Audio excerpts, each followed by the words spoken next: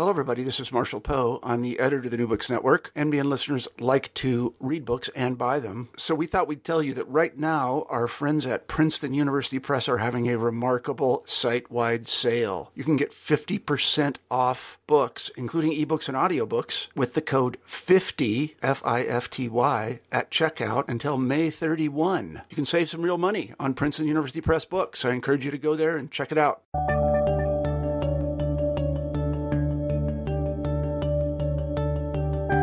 Hello, everybody, and welcome back to New Books in History. I'm Marshall Poe, your host. Each week we pick a new history book that we find particularly interesting, and we interview the author of that book. This week I'm very pleased to say that we have Thomas Weber on the show, and we'll be talking about his new book, Hitler's First War, Adolf Hitler, the Men of the List Regiment, and the First World War. This is a long interview. Tom and I had a lot to talk about, and he certainly has a lot of interesting things to say, so I will skip the long-winded introduction to which you may have become accustomed and simply present the interview. Here it is. Hi, Tom.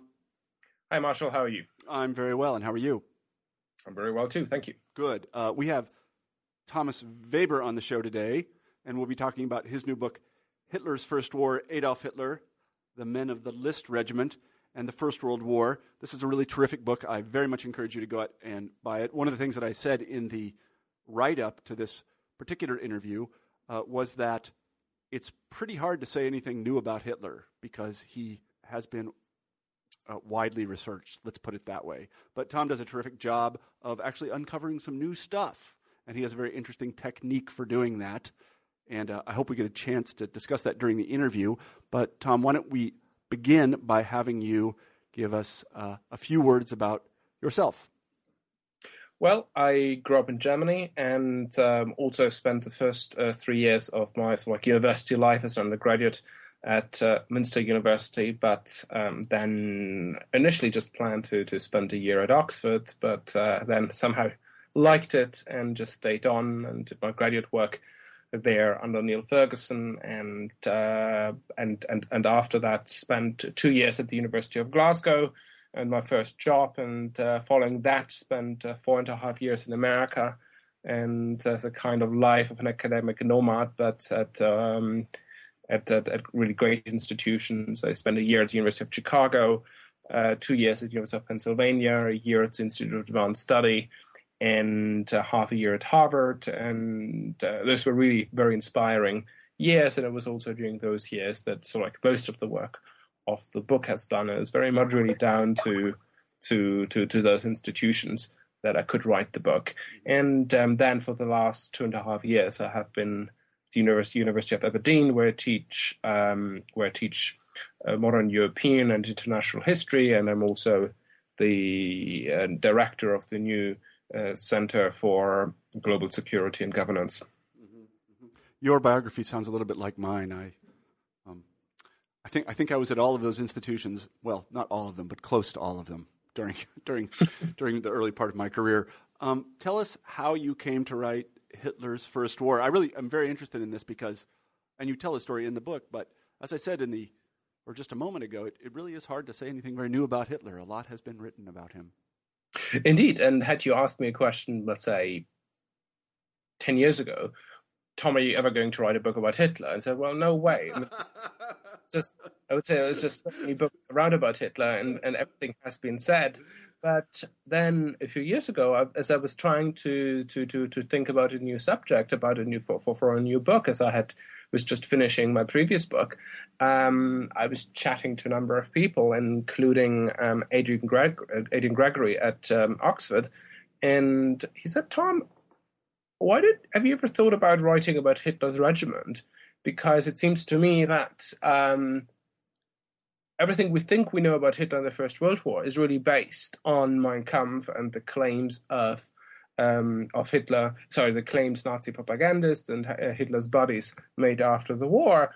But an obvious way around this problem would be to look at Hitler's regiment as a whole, and he said that it seems to him that those stuff should be available. Mm-hmm. And I immediately said, that sounds like a great topic, in part because I very briefly had a similar conversation with one of my academic teachers at Oxford a few years before, Hartmut Pogge von Strandmann, And so just in this initial conversation with Adrian Gregory, so we just sort of flashed out the idea of the book and how it could be done, and how basically the idea would be to accept that maybe since Hitler was just an ordinary soldier during the First World War, we would be unlikely to find, or I would be unlikely to find, new material specifically on Hitler. But the way would be to find out more about Hitler would be to look at his regiment as a whole, where he would be almost like the missing link in, or the missing piece in sort of like a jigsaw puzzle. But by looking at the bigger picture, we could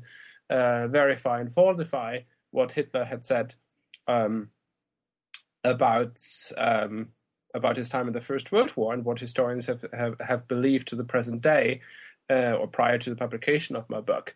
And that really was the starting point. But the exciting thing then was that as I then started writing the book, that after a while I realized that, well, I accepted that generally that was still the right approach, but actually I also, to my own surprise, found quite a lot of new material specifically on Hitler as well. Mm-hmm. Well, we'll talk about that new material in just a moment. I want to touch on a couple of things. One is that I think as you were writing the book, another book on Hitler's wartime experience came out in 2005. Is that correct? I've always wondered what it felt like to have that. I want to say happen, but is that true? Yeah.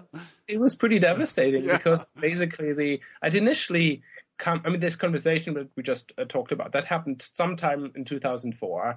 And then I'd basically spent the summer of 2004 and the autumn of 2004 to figure out whether this is viable, and did some initial reading. And I was in Chicago at the time, and I talked to seemingly every historian who worked on the First World War and Hitler, and said, well, do you know of anyone who's working on this? And everyone said, well, no.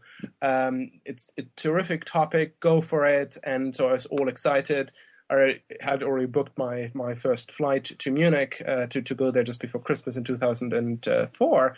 And then I suddenly received an email from a friend of mine who taught at the University of Glasgow at the time, and William Mulligan sent me this email with a subject line, I think, bad news. And I said, well, you won't like this, but I just found, I just read I just went through the catalog of Frank Cass, the publishing house, and there will be a book published next year about Hitler's regiment in the First World War. And I felt devastated. I thought, well, that's the end of the story. But then I thought, well, maybe it's a bit odd that no one has really ever heard of this guy. And I'd already booked the flight. I was going to go to Germany for Christmas anyway, and already booked the flight to Munich. So I was like, well, I might as well go to Munich anyway and see what material there is. And so I went to Munich, and this first day in the Bavarian War Archive, where the files of Hitler's regiment are kept, I immediately asked the archivist there about this guy, and he just looked at me and just like, and said, well, I've never heard of this guy. And but he said he would check, so he checked his records, and it turned out this guy had never been in the war. And so, well, if there's a new book out, or if there will be a new book out that's on Hitler's regiment of the First World War, and but the guy has never been to the archive, which contains all the papers of the regiment, maybe the book won't be that significant, and so maybe there is still room to write the new book. And so I just went ahead, and when then the book came out a few months later, it really turned out that wasn't really a challenge at all, because it turned out that it really was a book written by someone who had not visited a single German language archive, and in that sense had he had just written up what the official regimental history had said, and what various of Hitler's buddies had claimed after the war. And in that sense, even though, of course, he tried honestly to be critical, he still inadvertently fell into almost every trap set by Hitler and Nazi propaganda.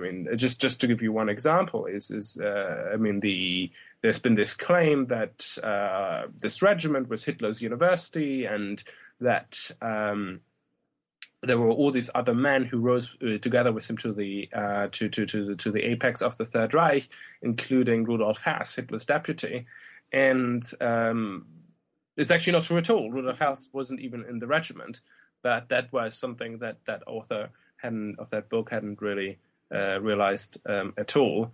And so in that sense, I felt sorry for the guy, obviously, but I was relieved that there was still no serious book dealing with this question about Hitler and the First World War, and that in a way the argument of this book that we've just talked about, namely that Hitler was really totally made by the First World War, that his unit was his university, that it was really in the First World War, in this unit, that he turned into the dictator into which that he became, that it was really there that he turned into a virulent anti-Semite and so on. That basically all these arguments were unlikely to be true. Well, at least you have somebody to talk to.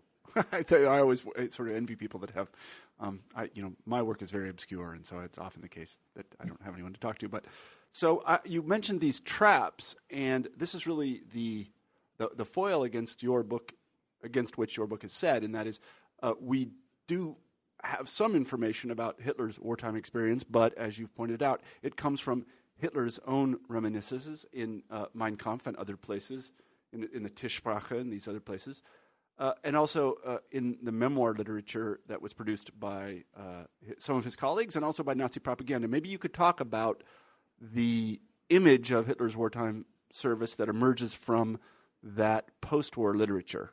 Sure.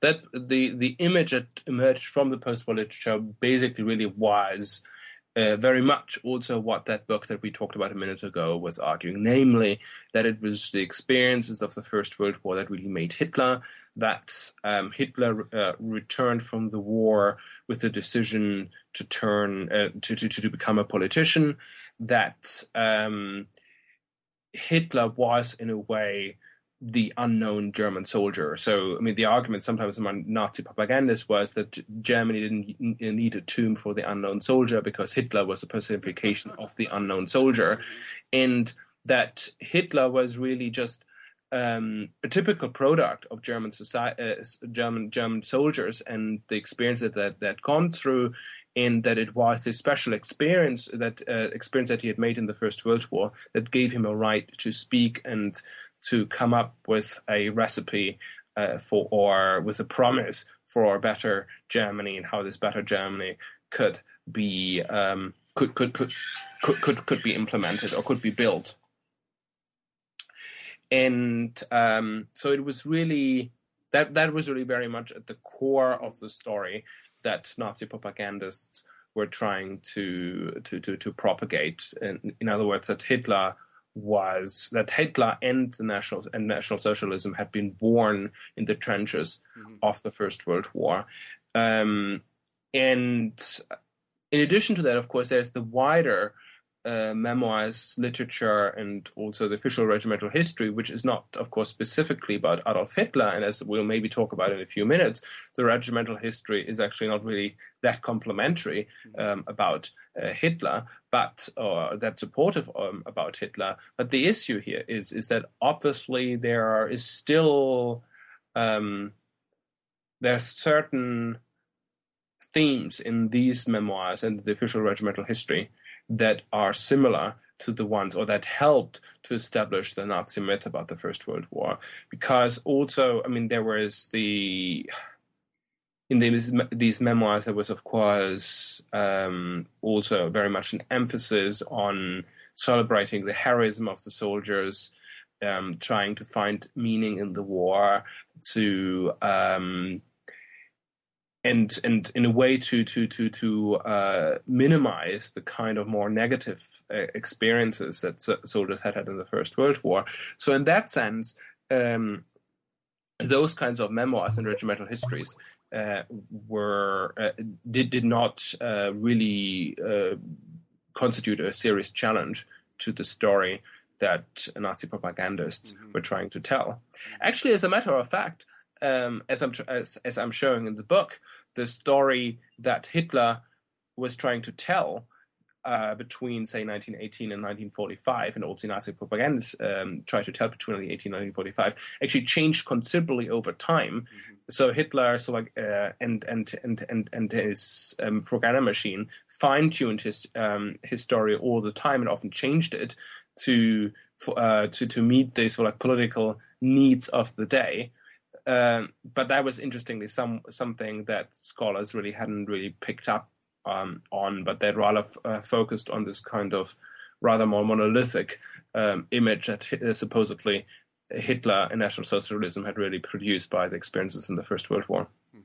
One of the things I really like about your book is that Hitler and the Nazi propagandists present Hitler himself as a kind of typical German soldier, a private in this case.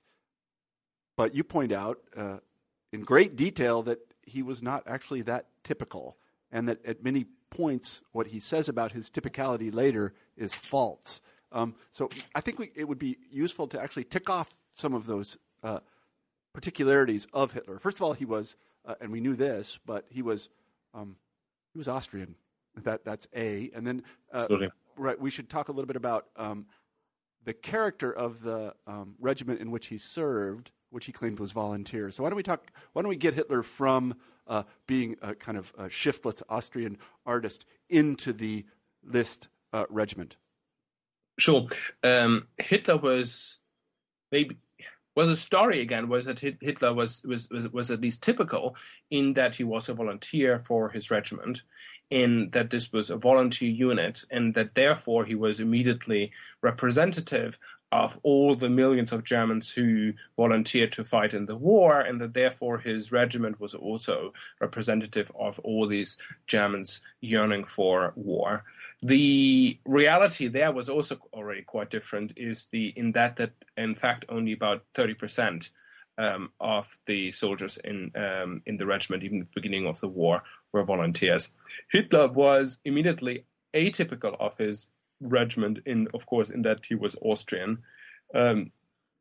Sometimes we read that this made him totally different. I'm not entirely sure whether that is actually entirely true, because first of all, there was actually about 2% of the soldiers had either been born or were living outside of Germany. And in addition to that, it's of course also important to remember on both what Hitler would have seen himself as and also what other Bavarians would have seen him as. The issue there would, of course, be he had been born on the Bavarian-Austrian border, and, of course, he would have seen himself as German, and, of course, also a lot of Germans would have seen Austrians as German. So in that sense, maybe the issue is less that as an Austrian, that he was non-German, but rather that he was not a Bavarian like everyone else. So in that sense, Hitler was immediately atypical.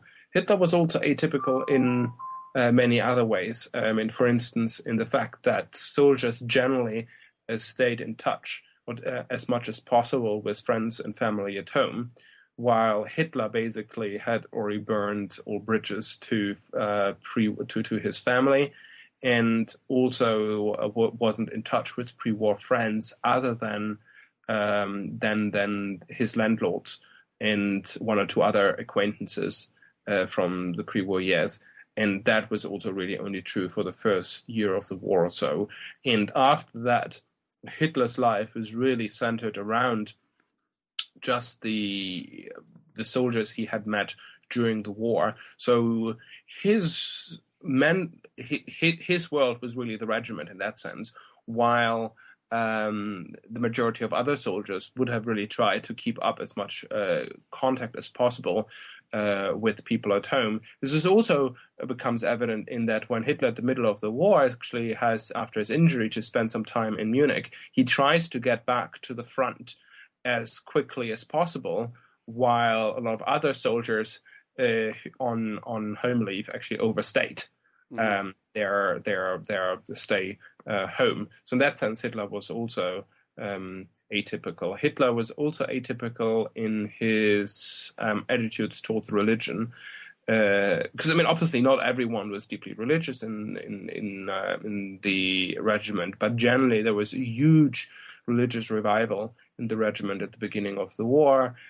Soldiers flocked to services and really started to see the war very much through the eyes of religion, while again Hitler was extremely critical of religion. So these are a number of the cases. Well, actually, and of course, another example would also be is that, for instance, when soldiers were not on duty during the war, they would, their favorite pastimes would probably, for a lot of them, would basically to booze and whore their way around. And Hitler, as a teetotaler, didn't believe in drinking, and also, unlike a lot of his comrades, he did not frequent prostitutes, but on, for instance, to visits to Lille, in just a few miles behind the front, he would walk the city, the streets of the city, and sketch the buildings of the city, while his comrades would spend time either in bars or in Brussels.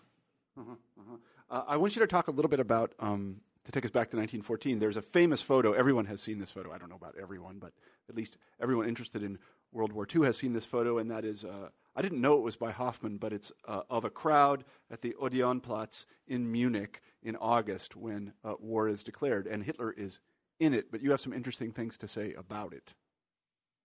Absolutely. Yeah, the picture of Hitler in this crowd is was already really propagated widely during the years of the Third Reich, but has been published time and time again in history books ever since, and was used as an example to show that German society was just war enthusiastic and militaristic and waiting for war to break out almost, and that beyond that Hitler was just a typical product of German society, because he was just an ordinary man standing in the middle of this crowd cheering. Yeah.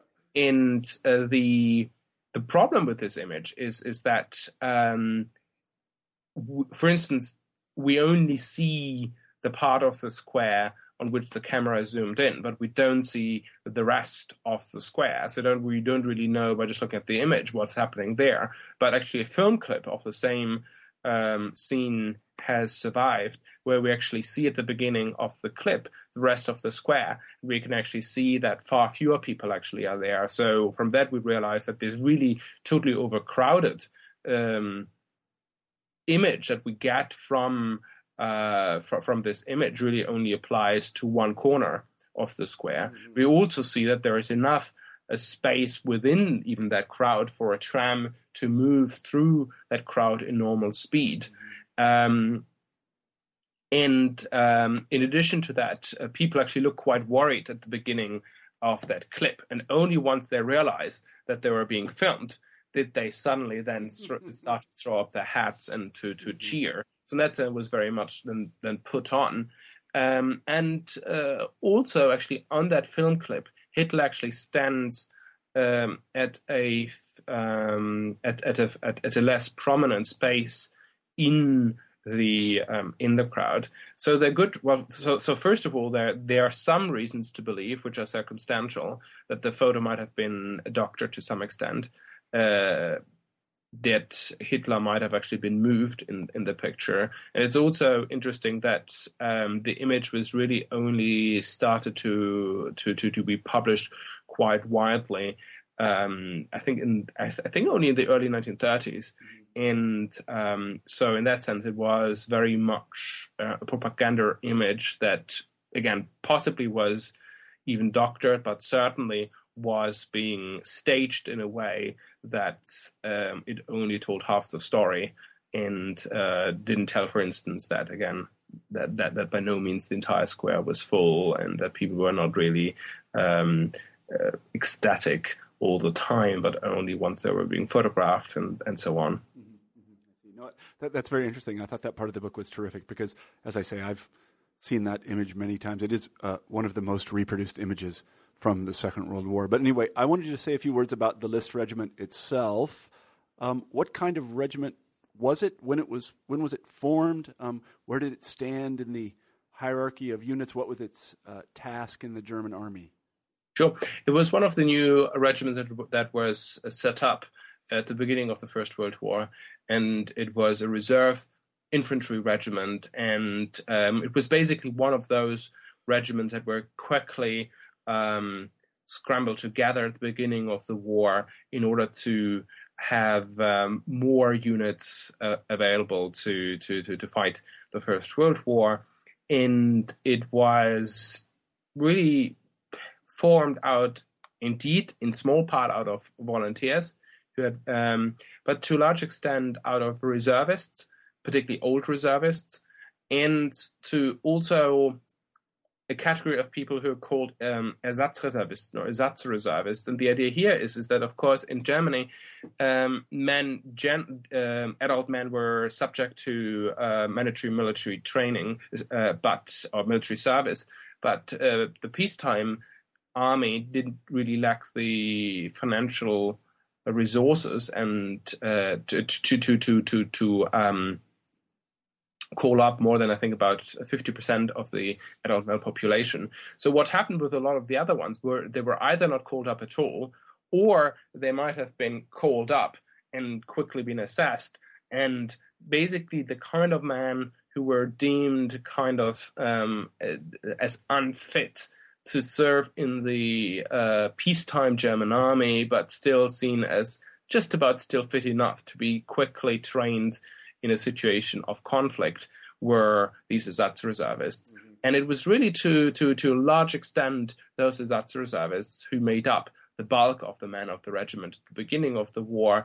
And so in that sense, the regiment consisted rather than of these cheery, gung-ho, hyper-nationalist volunteers, primarily of men who had been deemed barely fit enough to serve in the German peacetime army. And in that sense, the unit was always at the lower end of the pecking order. Not quite at the bottom of the German pecking order, but it was at the lower end of the pecking order. Mm-hmm. So they form up. How are they trained? You make the point that they weren't very well trained, actually, in a peculiar way. No, not.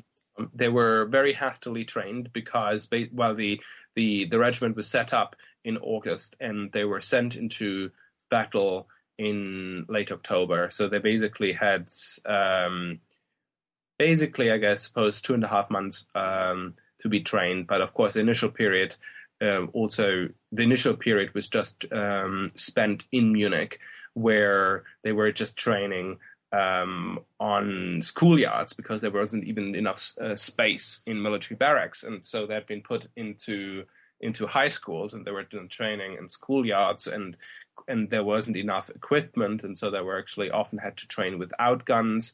There weren't enough helmets, so they actually received these woolen hats that where some cloth had been put on top of them, so they were supposed to look like regular German headgear, and which proved to be quite fatal because in the first battle they looked to some other German troops in chaos and fog and chaos of war, and it was a foggy day, like English headwear, and so there was a lot of friendly fire being shot on them. But sorry, I'm getting ahead of myself in the story. So what happened was that they were very hastily trained in Munich, and then sent for a few days to a training ground outside of Munich, where they're supposed to drill further and to exercise. But after these few weeks, they were by no means fully trained, and the right kind of guns that they were going to use at the front only arrived once they were at the front, so they had never really shot with them prior to get to the front. And also what actually turned out to be quite problematic was that they were handed out ropes just before being sent to the front. And the idea was basically that the German army saw a strong possibility that there would be partisan, that the soldiers would have got to experience partisan warfare in Belgium or France, and therefore they were given ropes with which to hang partisans if necessary. And that created really an expectation that they would experience or encounter the partisans.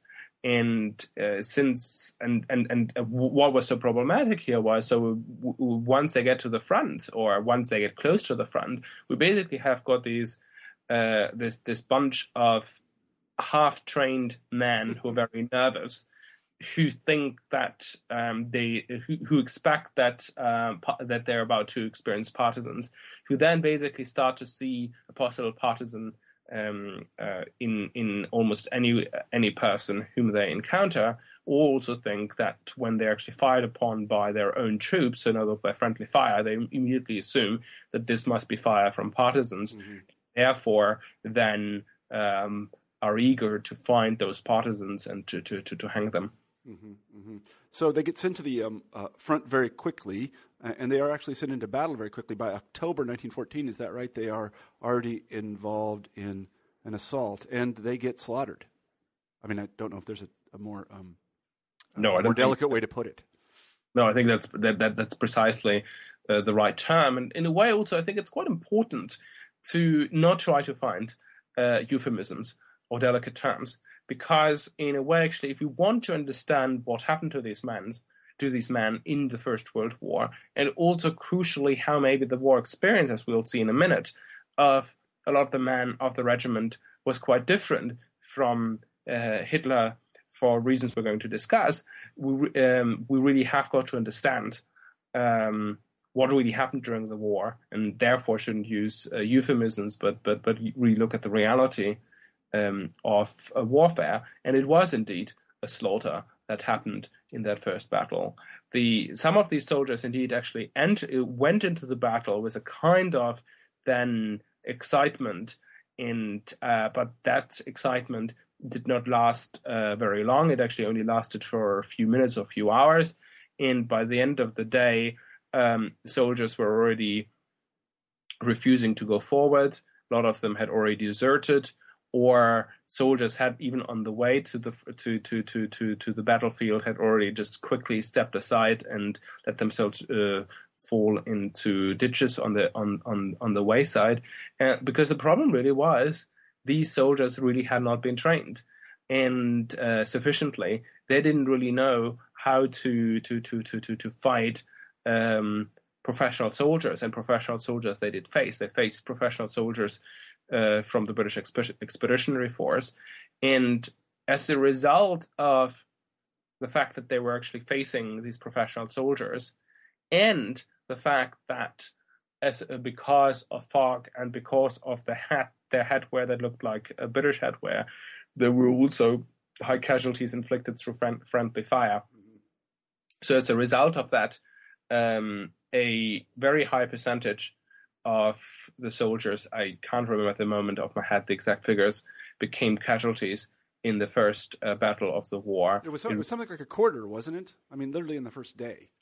Yes, I think a quarter of them. Yeah. It was about a quarter. That is correct. Absolutely, it was about a quarter became casualties just in the first day, and the figures would have been even higher had it not been for the fact that the British were experiencing shortage of, for instance, munition and machine guns and so on of their own during that time, during that battle. Because I mean, those British forces, again, professional soldiers who had been fighting in colonial wars before, they had far too few machine guns, and they had also just before the battle received ammunition that didn't fit the kind of rifles that they had. Mm-hmm. So the fact that only, if you will, a quarter of the men of Hitler's regiment became casualty of the battle was down to the fact that the British just didn't have more machine guns and more weapons available. Mm-hmm. Mm-hmm. Your book does a good job of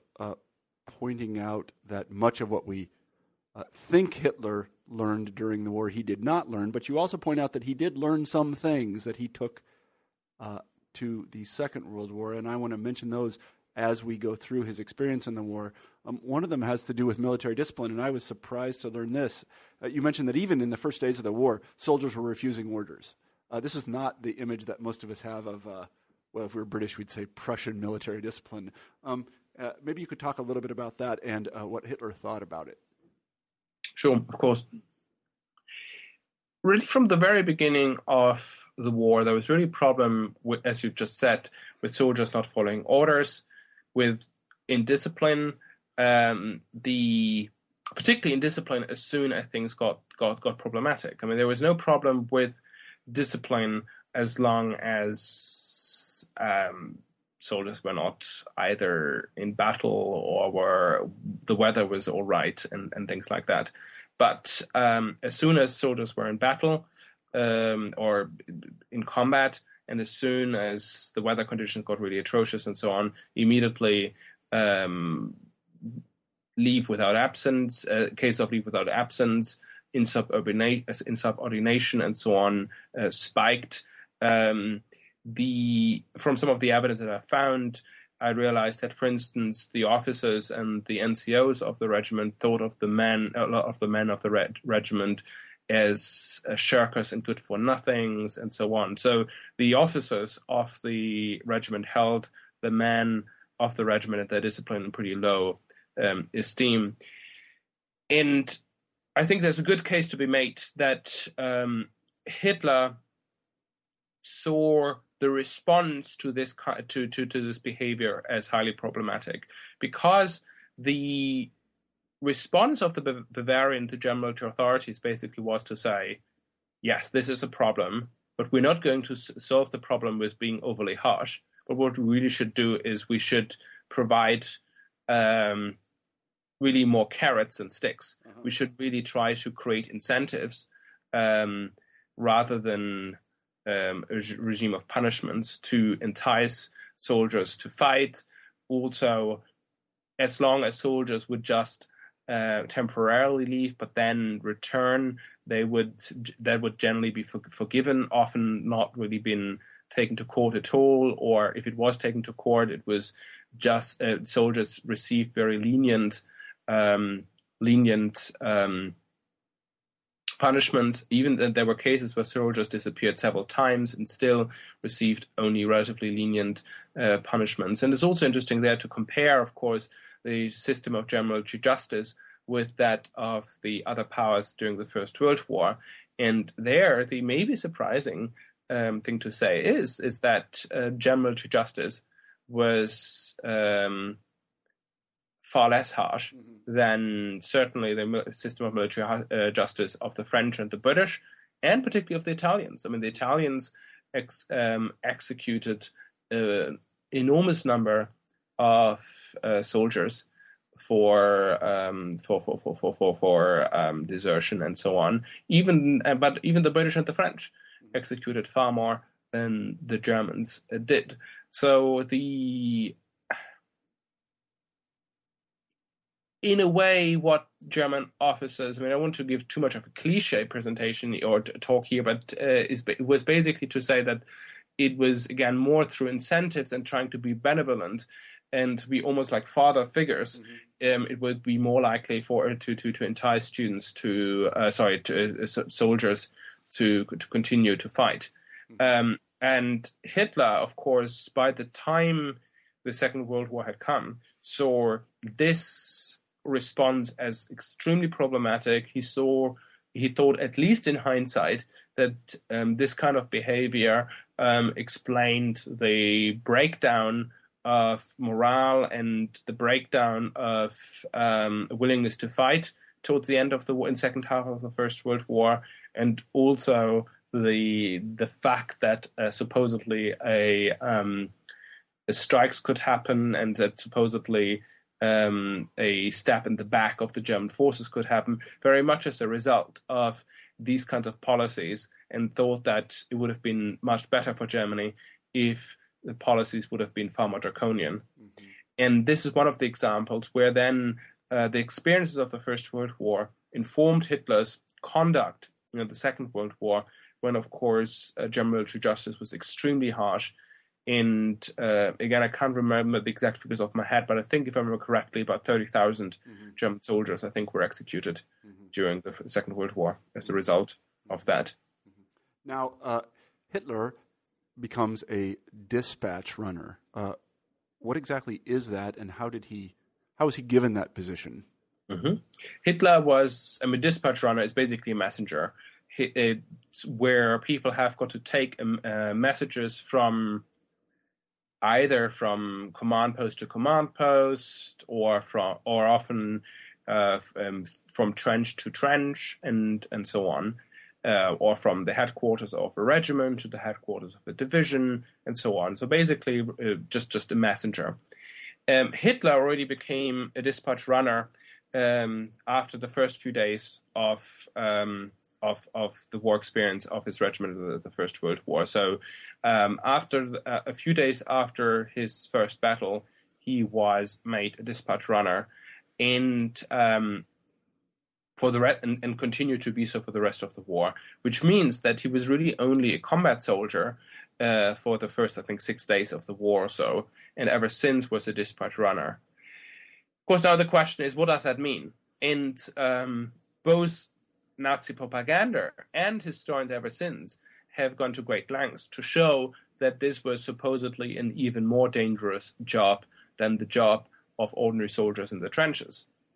But in reality, that wasn't the case at all, because Hitler was not a dispatch runner for a company or even a battalion, in which case, indeed, his job would have been more dangerous than the job of an ordinary soldier in the trenches, because indeed he would have had to run from trench to trench and through machine gun fire. But Hitler was a dispatch runner for regimental headquarters, and therefore was part of the support staff of regimental headquarters.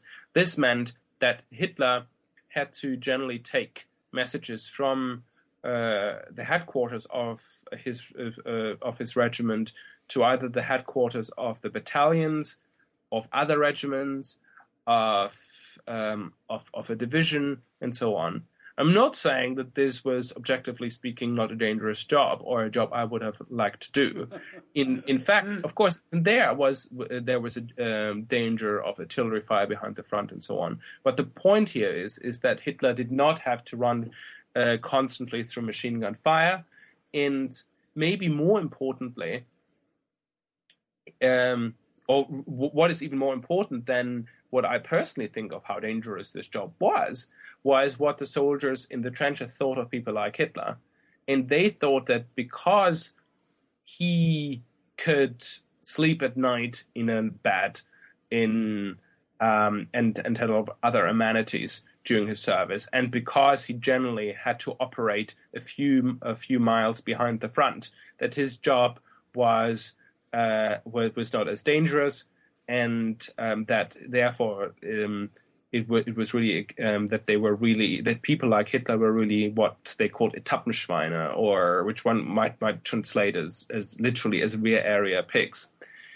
And but if we just look for 1 second at how objectively dangerous his post was, I think the very least we can indeed say is that his job was, even though it was still dangerous, it was far less dangerous than the life of dispatch runners in the first line of fire.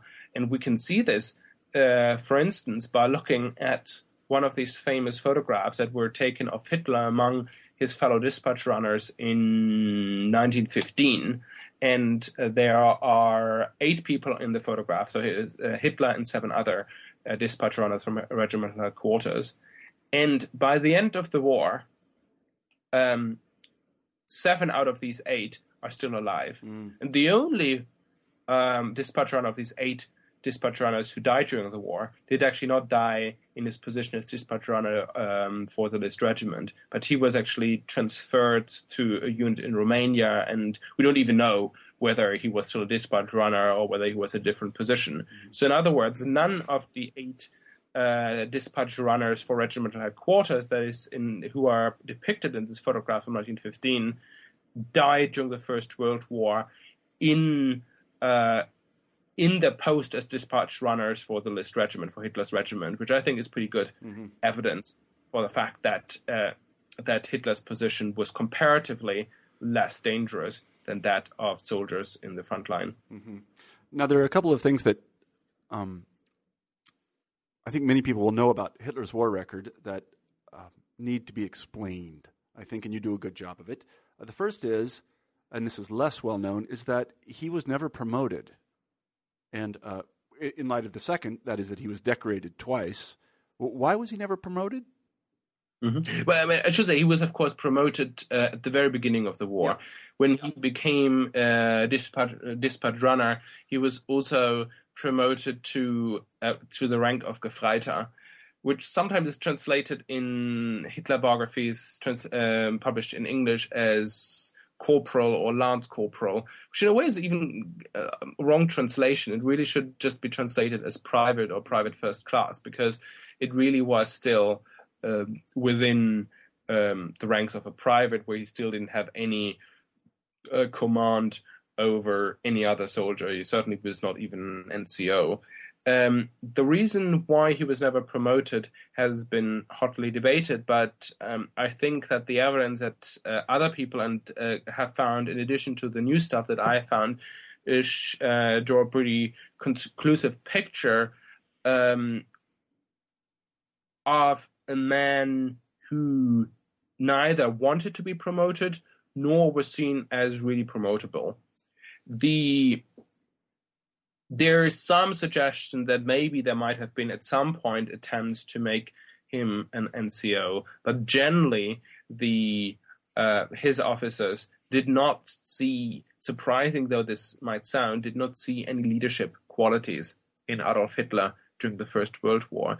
So this is to say also why this is so important is that this really shows that it was not just that maybe Hitler's political attitudes or mentality had not fully developed, but also that Hitler's personality traits were totally different. So the guy who later became a dictator, a leader, a Führer, an inspiration, a charismatic leader, was basically seen as lacking any kind of leadership qualities, and who was therefore seen as unpromotable in his unit.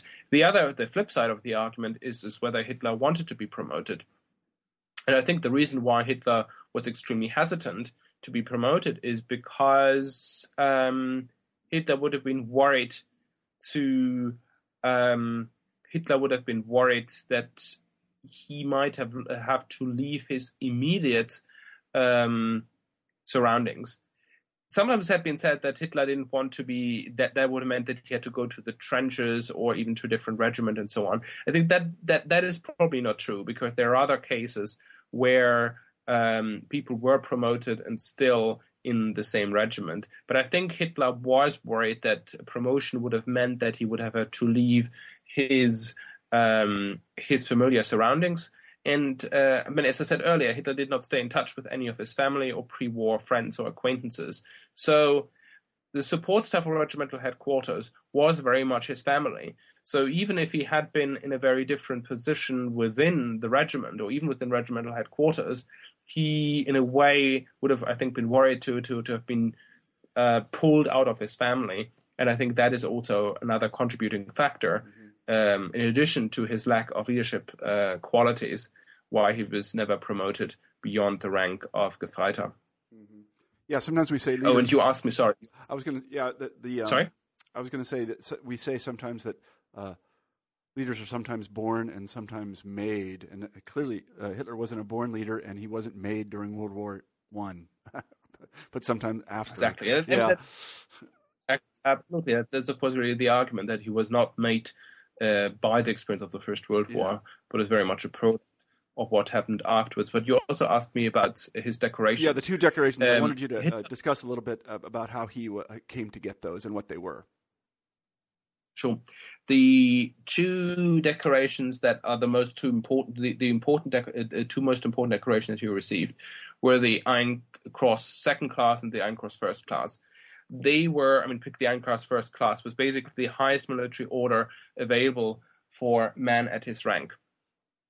And the this has often really been seen also as a smoking gun to really show that Hitler really had displayed extraordinary bravery, and his job had really been extremely dangerous, and he had been an exemplary soldier, and so on.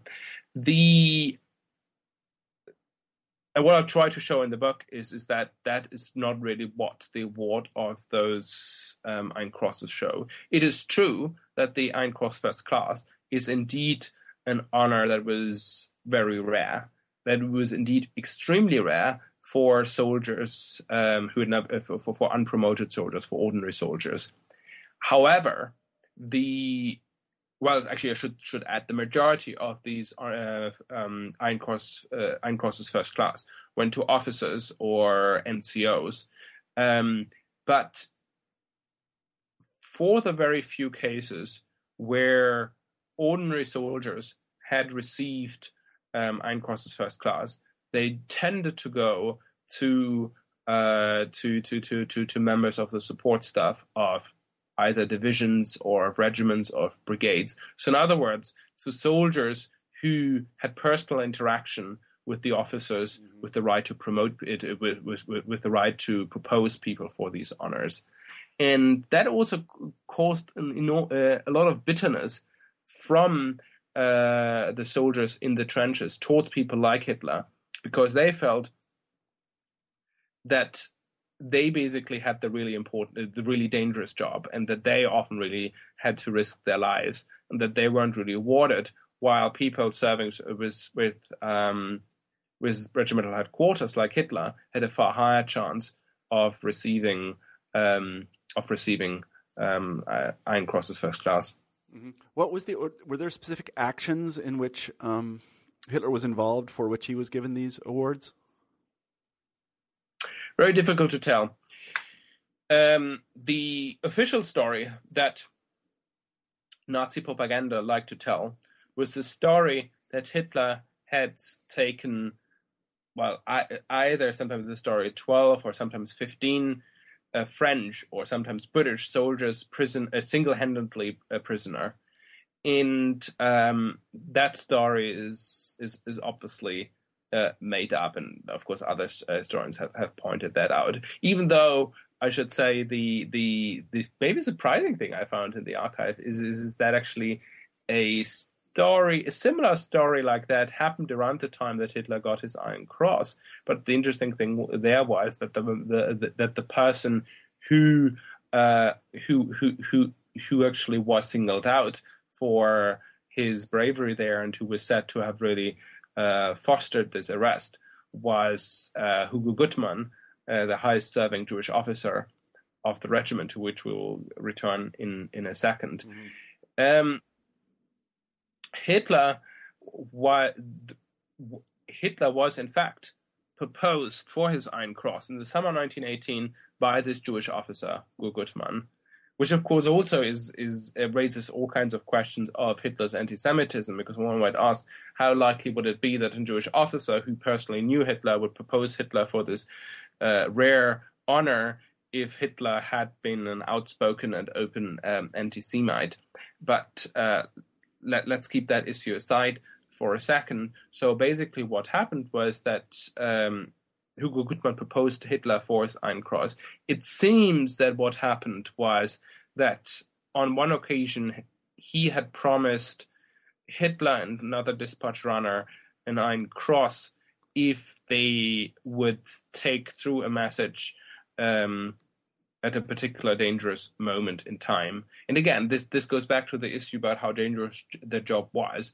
So I'm not saying that Hitler's job never was dangerous, and indeed occasionally it was. And in that sense, Hitler was actually then also a very good soldier, in that he was doing what was asked of him. My argument earlier was more about how he was viewed by other soldiers. Anyway, so it seems that was the story this was the incident where Hugo Gutmann seems to have promised them that if they get through, that they would get an Iron Cross. The reason why it's difficult to verify or falsify the story is that the official citation does not mention that that particular occurrence, as well as any particular story at all, which actually in itself is unusual, because normally these citations included the action for which, a specific action for which these ordinary soldiers would be awarded Ein Cross First Class. But Hitler's citation was very general, and I mean, I can't remember the exact exact wording off my head, but it was basically something like, for extraordinary bravery over time, and so on and so on. So it was basically a very vague citation. And the story here indeed might have been that it seems to have been that the officers, that both Gutmann, the officers, felt that if they had promised that Ein Cross for this action, they had to deliver on it, that it would be a serious problem if they promised Ein Crosses and then wouldn't deliver them. But at the same time, it apparently was quite clear to the commander of the regiment that Hitler's action would normally not be seen as worthy of an Ein Cross First Class.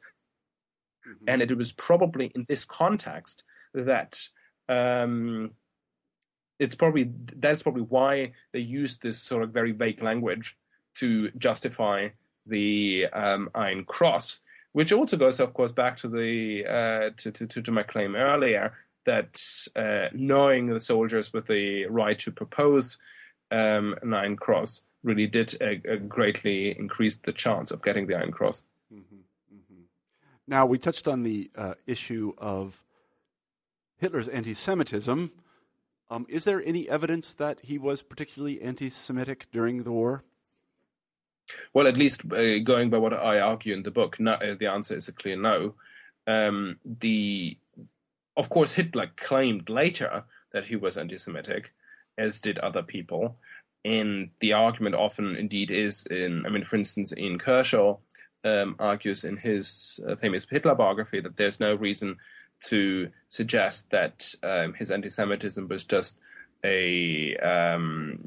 or the claims of his anti-Semitism at the middle of the war was just a retroactive projection backwards. And Kershaw really argues that Hitler was already a fully blown and virulent anti-Semite during the war. My argument is that there's simply no evidence to support this view. There is simply no evidence of anti-Semitic statements that he made outside of the of a couple of memoirs of some of Hitler's buddies, and of course Mein Kampf itself. And those memoirs were basically published in the early 30s. They are utterly unreliable, as I really demonstrate, I think, conclusively in the book, where I show that in the different editions of the book, the story that was being told changed all the time, and claims were often turned upside down. So with the exception of those claims, there's really no evidence at all of Hitler being an outspoken anti-Semite. One might still, of course, say, well, just because there's no evidence doesn't mean that he wasn't an anti-Semite. But the issue here is that there are various reasons to believe that it's extremely unlikely that Hitler was already a fully blown anti-Semite.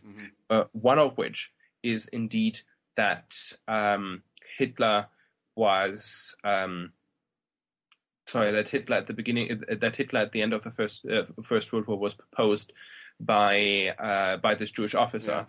Again, who knew Hitler personally, and in that sense it would be unlikely, if Hitler had been an outspoken anti-Semite, that he would have proposed this person for his for this honor. In addition to that, the evidence that, for instance, Ian Kershaw presents in his book pretty quickly collapses if we really look at his evidence. I mean, the evidence is, again, in part based on the claims of Mein Kampf and these memoirs that I just mentioned. And Kershaw also mentions the anti-Semitism that Hitler supposedly was exposed to on his visit home after his injury on the Somme, so in the winter of 1916-1917, and he's talking about the very strong racial anti-Semitism that was at play in Munich at the time. Of course, I'm not saying that there was no racial anti-Semitism in Munich at all during this time, but there is, first of all, no evidence that Hitler specifically was exposed to it, and more generally, there are also reasons to believe that maybe that emergence of racial anti-Semitism in the middle of the war was not quite as widespread as is often claimed. Also, if we, for instance, check the footnote in the paragraph in Kershaw's Hitler biography about this visit to Munich, we'll see that the evidence that Hitler was supposedly exposed to a great emergence of anti-Semitism was is basically a reference to a book about popular attitudes in Munich during the war, or in Bavaria during the war. And when I looked up the specific page, the specific page reference, I realized that that page did not make any claims about how widespread racial anti-Semitism was, or even any claims about 1916 or 1917 at all. It only quotes from a Munich newspaper, from an extremely anti-Semitic article that appeared in a Munich newspaper in 1918. But there's even, as I said, there is even no claim that this was a representative view expressed during the war. And in addition to that, if we actually look at attitudes in the regiment towards Jews beyond Hitler, we can draw a pretty conclusive picture of a relative absence of anti-Semitism in his regiment. Again, the point is not that everyone loved Jews. That would, of course, be wrong. Of course, a kind of more traditional low levels of anti-Semitism that was prevalent all over the Western world during this time would have, of course, also been prevalent in Hitler's regiment. But I try to trace the lives of the 59 Jewish soldiers in Hitler's regiment, and the evidence, going by that evidence, Jews were rather well integrated into the regiment. And for instance, a war diary of a Jewish soldier from 1917 and 1918 doesn't really make any mentioning of instances of anti-Semitism. You might still argue, well, maybe anti-Semitism was just so widespread that that soldier would have not found it something special to point out. Well, maybe so, but the argument, of course, generally is not just that anti-Semitism was generally prevalent, but that there was a huge upsurge of anti-Semitism in the second half of the First World War. In other words, that there was a huge qualitative change in the character of anti-Semitism in German society during the First World War. And if that had been really the case, that this was absolutely widespread, we would expect to see traces of that in these kind of diaries. And it's not just this particular diary, because, for instance, recently a collection of, I think, about 800 letters written by soldiers who had grown up in a Jewish foster home in Berlin, letters written from the front to their former director, don't really mention anti-Semitism. Out of these close to 800 letters, only one does, and that one is based on hearsay. So this is all to say, again, not that no anti-Semitism happened, but rather that anti-Semitism was not a major element, or was not very central to the experience of Jewish soldiers in Hitler's regiment. And so in combination of of how soldiers were integrated, and also this Jewish officer, for instance, was promoted time and time again, and also received very high. It was seen as extremely in very positive terms, and his commanding officers pointed out how this Jewish officer was a great leader and how conscientious he was and how brave he was and so on. This also, by the way, belies claims made by Hitler later on that this Jewish officer supposedly was universally hated in the regiment, which often then was seen as a piece of evidence for an upsurge of anti-Semitism in the regiment, and also seen as evidence that this regiment was universally anti-Semitic. Therefore, Hitler was typical of it, and therefore Hitler was also very much influenced by this anti-Semitism. And my argument basically is there's simply no evidence of widespread anti-Semitism in the regiment. Mm-hmm. We've taken up a lot of your time, but I really want to ask one. It's a penultimate question. It's not the ultimate question. If Hitler was not made by World War I, what did he take away from it? What lessons did he think he learned, and how did those inform his prosecution of the Second World War? It's a great question, but it's also a difficult one to answer, because we have got to really ask ourselves, what lessons did he take away when? Because the answer would be, if we just ask what lessons did he take away, the answer would probably be not too many, that he probably did not take away too many lessons, in the sense that Hitler returned from the war disoriented and unsure about his future, with still fluctuating political ideas, and very much an unready man. However, if we ask the question of what did he make of his war experience retroactively, what kind of lessons did Hitler draw from his war experiences later on, the 20s and the 30s and the early 40s, the answer is a very different one. He already, in the early years of the Nazi Party, he already took away from his war experience, and also from the List Regiment, an idea even how a successful organization works. So when he tries to build up the Nazi Party, he immediately turns towards Max Amann, the staff sergeant of regimental headquarters, and asks him to become managing director of the Nazi Party, which he does. And so in that sense, he, I would argue, really replicated, or tried to replicate, the organizational model of regimental headquarters for setting up the party.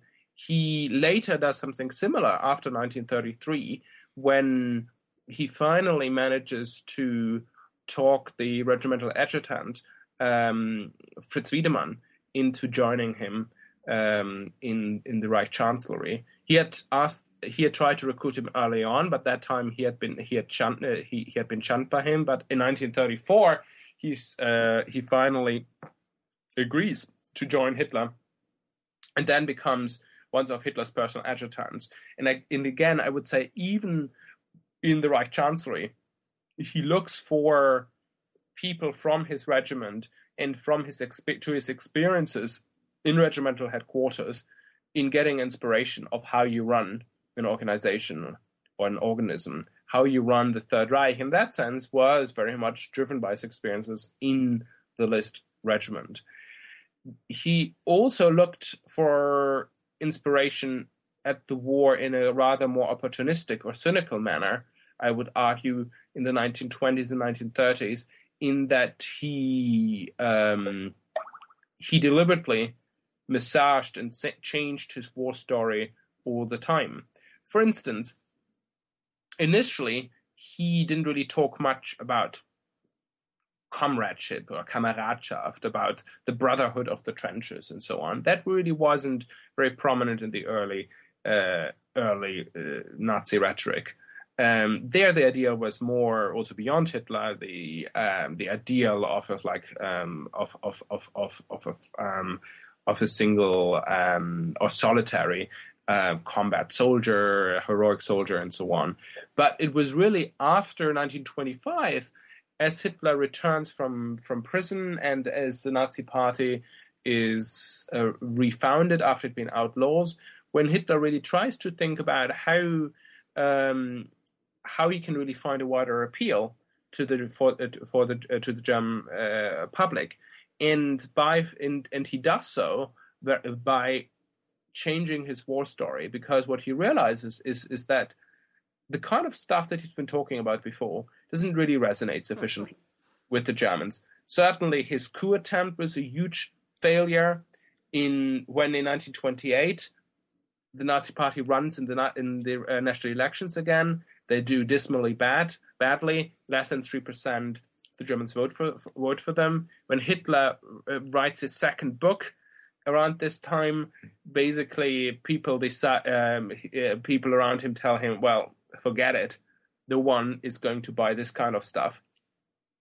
And what Hitler then really does, and also Nazi propaganda does, is really hammer home these messages of the brotherhood of the trenches, because this word, this celebration of what's called in Germany Kameradschaft, had really become part and parcel of the political discourse, both of the political left, the political right, and the political center in Germany. Really was transcending politics, in that people across party lines were seeing an idealized version of this brotherhood of the trenches as a model for a new Germany, for a Germany that would be less fragmented and so on.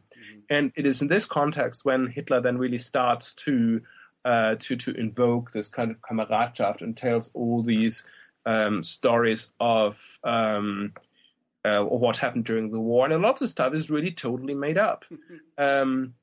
And also changes over time. And for instance, I mean, I mentioned earlier this memoir that from which this claim that Hitler was already fully blown anti-Semite was taken. That in the early version of that book, the author describes one of Hitler's immediate comrades and future Nazis. He describes in this book about how there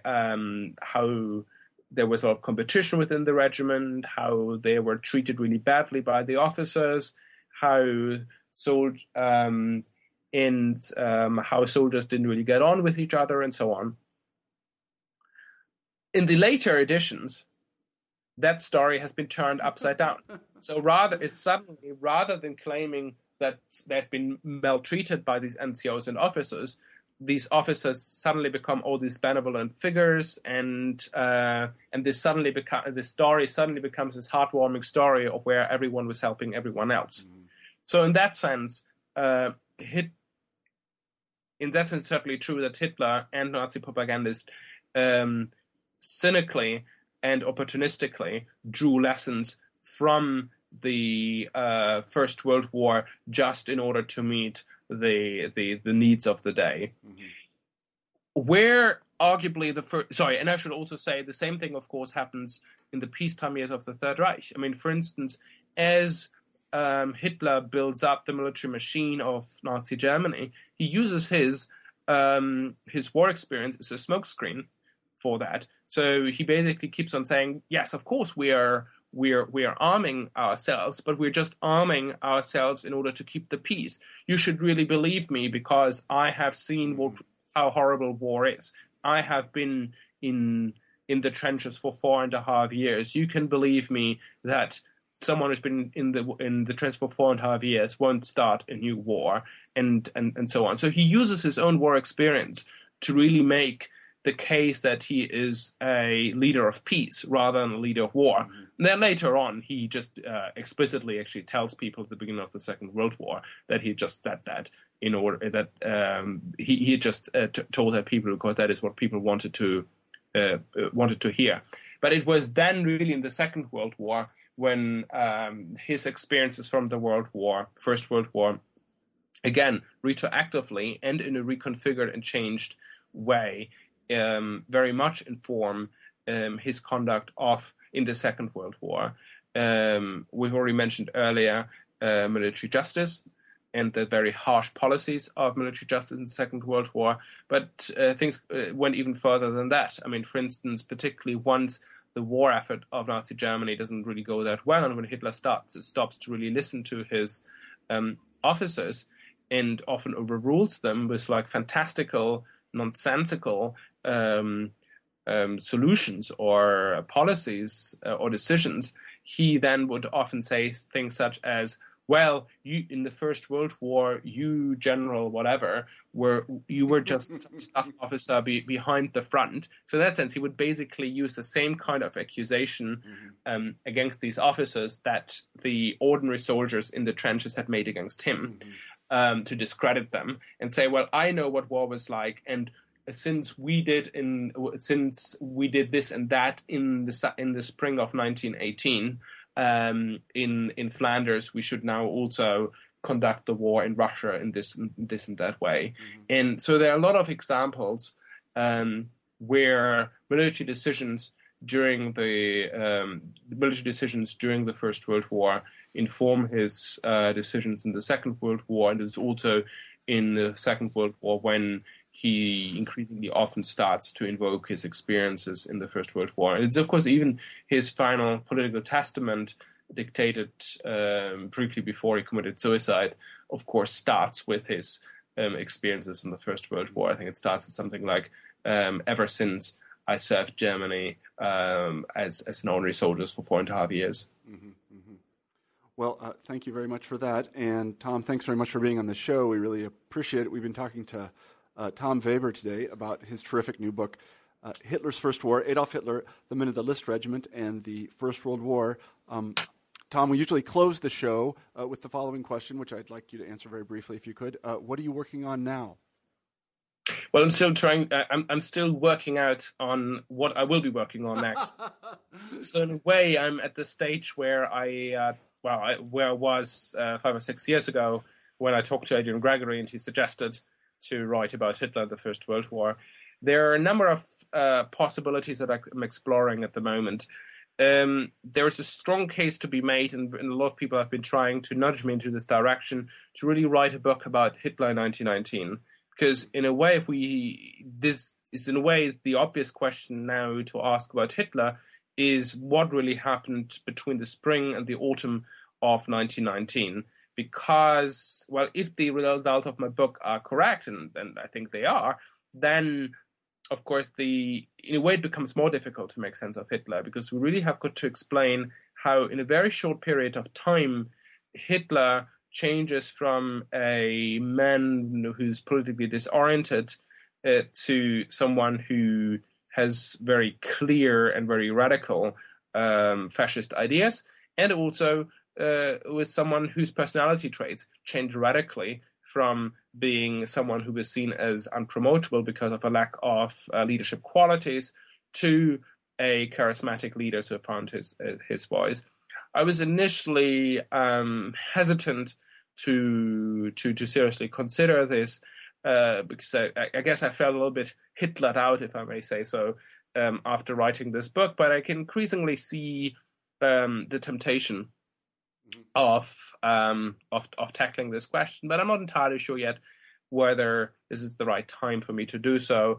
I'm also thinking of a couple of other ideas. One includes to write a history of modern Europe through the eyes of religion, to basically look at the social and political impact of religion in the 20th century, also particularly at the time where religion becomes, at least superficially, less important in Europe, to actually ask the question what still at that time the political and social impact of religion were, and how we can understand the 20th century through that.